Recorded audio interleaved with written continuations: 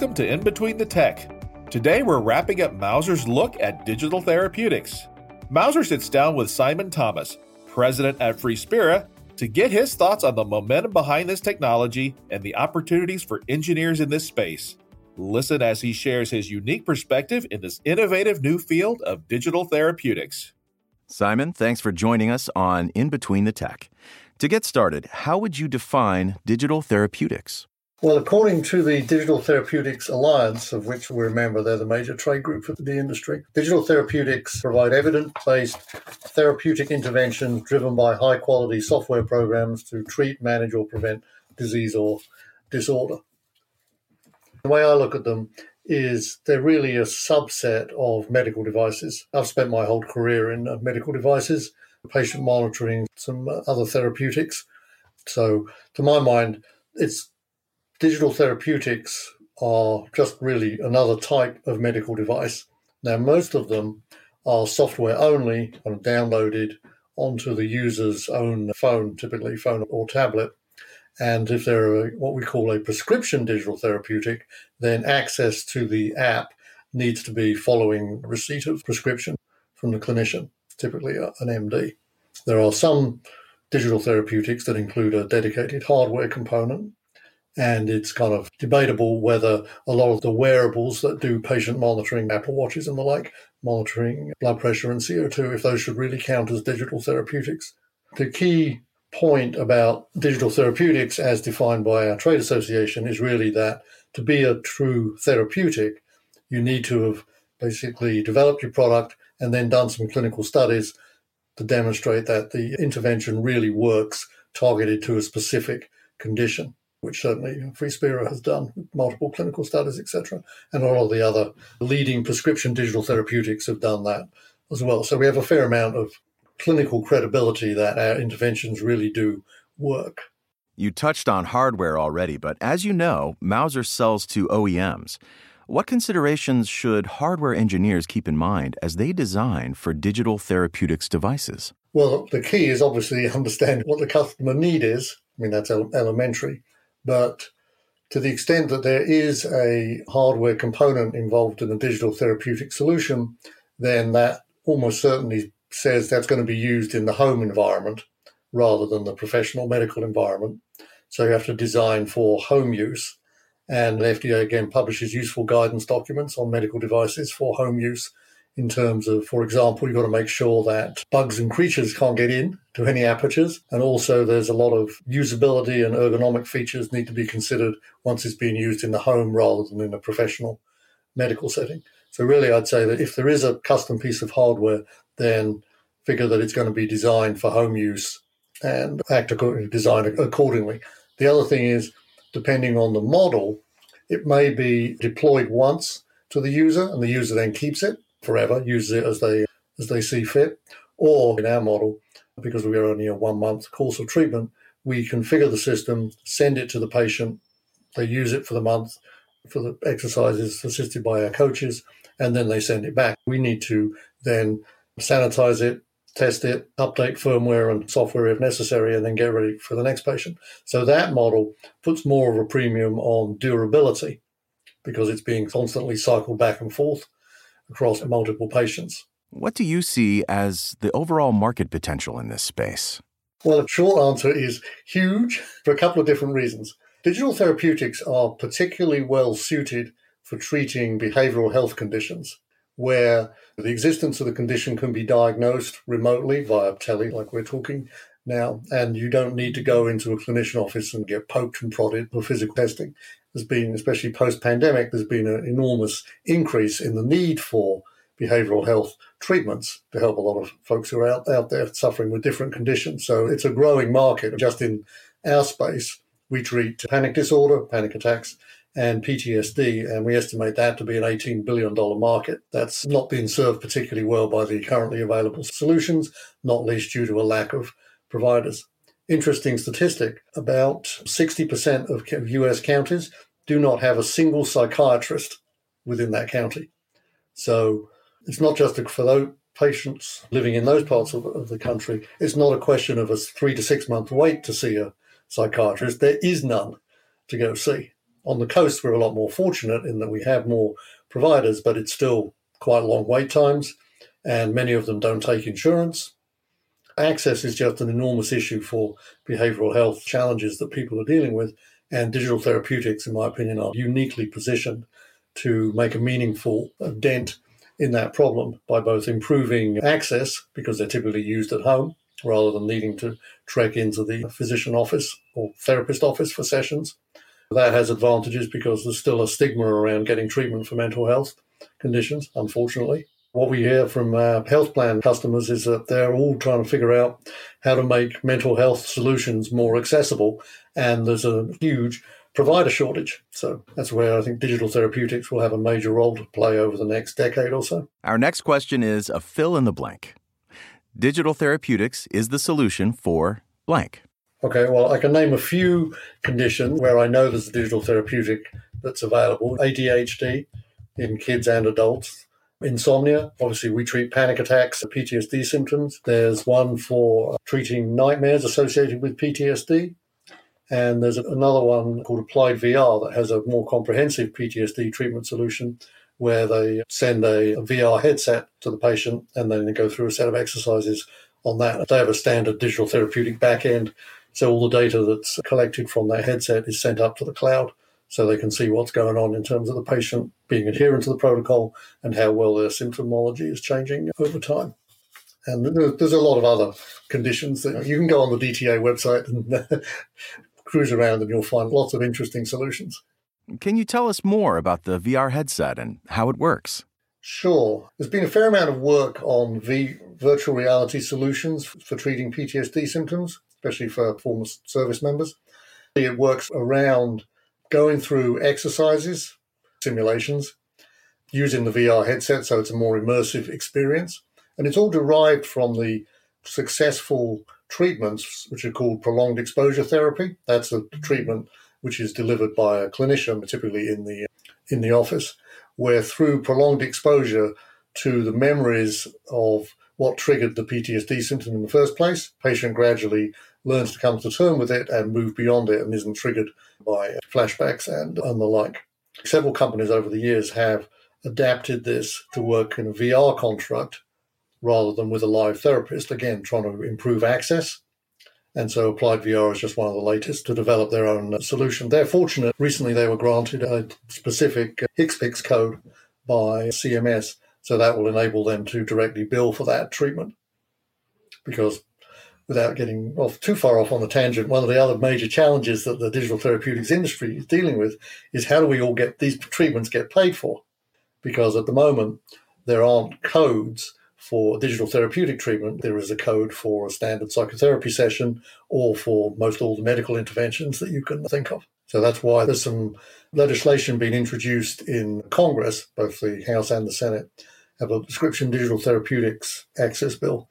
And the goal there is to require, or basically mandate that CMS create a category for digital therapeutics within 6 months, I think, the bill gets passed, and then do the work to start pricing mechanism for the digital therapeutics. And that will enable two things. One, third-party payers typically follow Medicare's lead in terms of adopting new treatments and paying for them.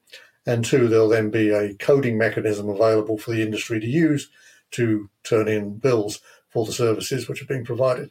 Outside of legislation being passed, what are the other challenges? Change is slow in medicine. I've worked on a few breakthrough first-of-their-kind devices in my career, and without exception, it just takes a while because practice in medicine doesn't change very quickly. You're intervening in people's lives, and you want to make sure that what's being done, one, really works, and two, really works in this specific patient, which means generally that providers need to get comfortable with what you're doing, otherwise they won't endorse it, and if providers aren't going to endorse it, then it's not going to go anywhere. Now, digital therapeutics, we have the option of reaching out directly to patients. We can basically do our own medical education and present data and information to reassure the patient that this is not snake oil, this has really been tested, it really works. Here's some data, not just testimonials from a celebrity. Ultimately, it takes a while for patients to become comfortable with the idea that using an app on my phone can make me better, just like taking a pill does. that's a little hard to get my head around. So it just takes a while to internalize that and start believing it and be willing to try it. Same thing with a provider. So really just awareness, acceptance of this new paradigm for treatments. That's another challenge. And then I already talked about getting paid for the interventions that they're delivered. Tell us how Freespira's CO2 sensor fits into that solution. Sure. So the Freespira solution is interesting. We've been around for a while, and we started out thinking that our solution would actually end up being sold to patients. So that's one reason why we developed our custom CO2 sensor that was at a lower price point than current commercially available ones. So we tried that for a little bit, explored that, and then realized it wasn't going to work because patients told us that, hey, I'm suffering from panic attacks. The symptoms of those, as you probably know, are mostly physical. So they'd seek treatment for them mostly on the medical side of the healthcare system, not on the behavioral side. That sets up an expectation that if I'm going to see a provider or going to the ER, then insurance was going to cover it. So really to be a credible player in treating a condition which has mostly physical symptoms, it's got to be covered by insurance. Otherwise, it's just not going to be adopted. So that really told us that we needed to start working with insurance companies. So we did that. Eventually got our first contract in 2018 with Highmark Health, which is a big Blues plan on the East Coast, Pennsylvania area. Launched with them through their network of providers. And then kind of leverage that to get additional contracts, a couple of Midwest Medicaid plans, and most recently we just launched with Point 32, which is the Tufts Harvard Pilgrim plan up in Massachusetts. Along the way, started with the Veterans Administration as well, so treated a few hundred vets with very good results. But the key point about our treatment is that patients suffering from panic attacks and PTSD symptoms, many of them suffer from an underlying condition called CO2 hypersensitivity.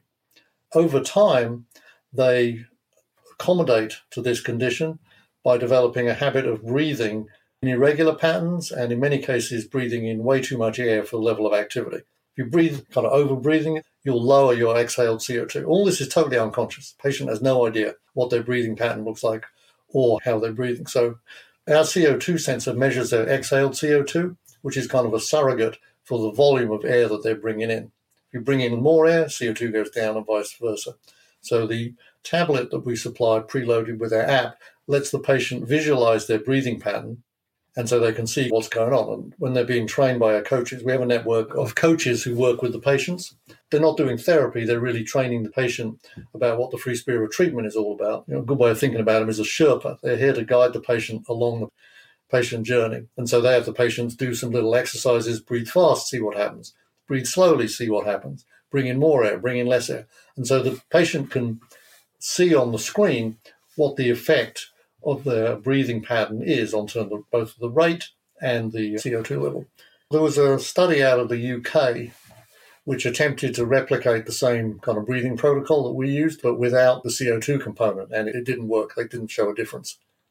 So you really need, for the Freespira treatment to work, you really do have to have a CO2 measurement, and so that means we need to have custom hardware that provides same. Simon, how did you and Freespira get into digital therapeutics? Well, I'll tell you the Freespira origin story to start because it's very cool. There was a woman called Beth. She lives in Northern California, and she suffered from panic attacks for decades. Pretty debilitating. I mean, I know her well. She tells this story herself. She tried all the usual treatments, meds and psychotherapy-based treatments. Nothing worked. She saw an ad for a clinical study at Stanford, down the road from where she lives, with a new approach for treating panic attacks, which was the protocol that we then incorporated into the Freespira treatment. So she enrolled in that study and went through it, and I quote, "It changed her life. It really made a huge difference in terms of reducing panic attacks almost down to nothing." And so she was obviously a true believer. Her husband, Russ, had been a pretty successful venture capitalist. And so, as many people are living around Silicon Valley, you kind of expect this is a really good idea. Somebody should start a company and make this available. So they waited, Russ and Beth waited around for a bit, expecting somebody to do that. Nobody did. So she decided to do it herself. As is relatively easy in Silicon Valley, you go looking for talent, you can find contract medical device developers, software engineers, and you're really only limited by your own imagination and how much money you can put into the project. She basically started developing what became first-generation system, found some consulting regulatory help because this needed a 510K from the FDA. She's a very smart woman, engineering degree out of MIT, but she's never run a med device company before. So Russ and Beth went looking for a founding CEO to come in, run the company, set up the company, and then determine, is there really a market for this, and then what should the go-to-market strategy be? So they hired our founding CEO, Deborah Riesenthal, who started working with the founders in 2013, 10 years ago now. I'd worked with her previously in a couple of other companies, one larger one doing patient monitoring for fetuses, and then a digital therapeutic that we worked on. So she called me and said, hey, this is a really interesting opportunity, interested in joining. At the time I was working for a company doing a in-home kidney dialysis machine. So they went on to be pretty successful, called Onset now. But there was a horrible commute from where I lived. So shall we say I was receptive to alternative offers. So joined Freespira as the second employee in 2013. And the reason I thought it was an interesting opportunity was, as I said, I've worked my whole career in medical devices and I kind of understand the ecosystem pretty well from a tech point of view, also clinical studies, data analysis, some go-to-market experience with new devices. But it's all been on the physical medicine side. Never worked in mental health before. So this was a really interesting opportunity to take a medical device that I understand well, basically CO2 measurements, which did that a long time ago and I worked for a couple of other companies, and then apply it to a mental health solution. It was pretty novel to me. Had no awareness that this could even work. But I read the studies, thought they looked reasonable, and thought it was an interesting opportunity to leverage medical device, patient monitoring tech into a totally different area of care. So that's what we do. Any final thoughts to wrap up our conversation on digital therapeutics? It's a really, really exciting piece of the medical device industry that's just getting going. So for Mauser engineers and other people out there, do some research and figure out how you can join the industry and help drive it forward so we can help more patients. We hope you enjoyed this episode of In Between the Tech. This podcast is part of Mauser's in-depth look at digital therapeutics and its impact on both technology and medicine. Explore the entire Empowering Innovation Together offering on this subject with articles, videos, and more at mauser.com/empowering-innovation. AMS OSRAM provides innovative sensing, illumination, and visualization solutions to effectively support engineers. The global leader's unique product offering spans across multiple sectors, including automotive, industrial, healthcare, and more. Learn more by visiting mauser.com/AMS-OSRAM.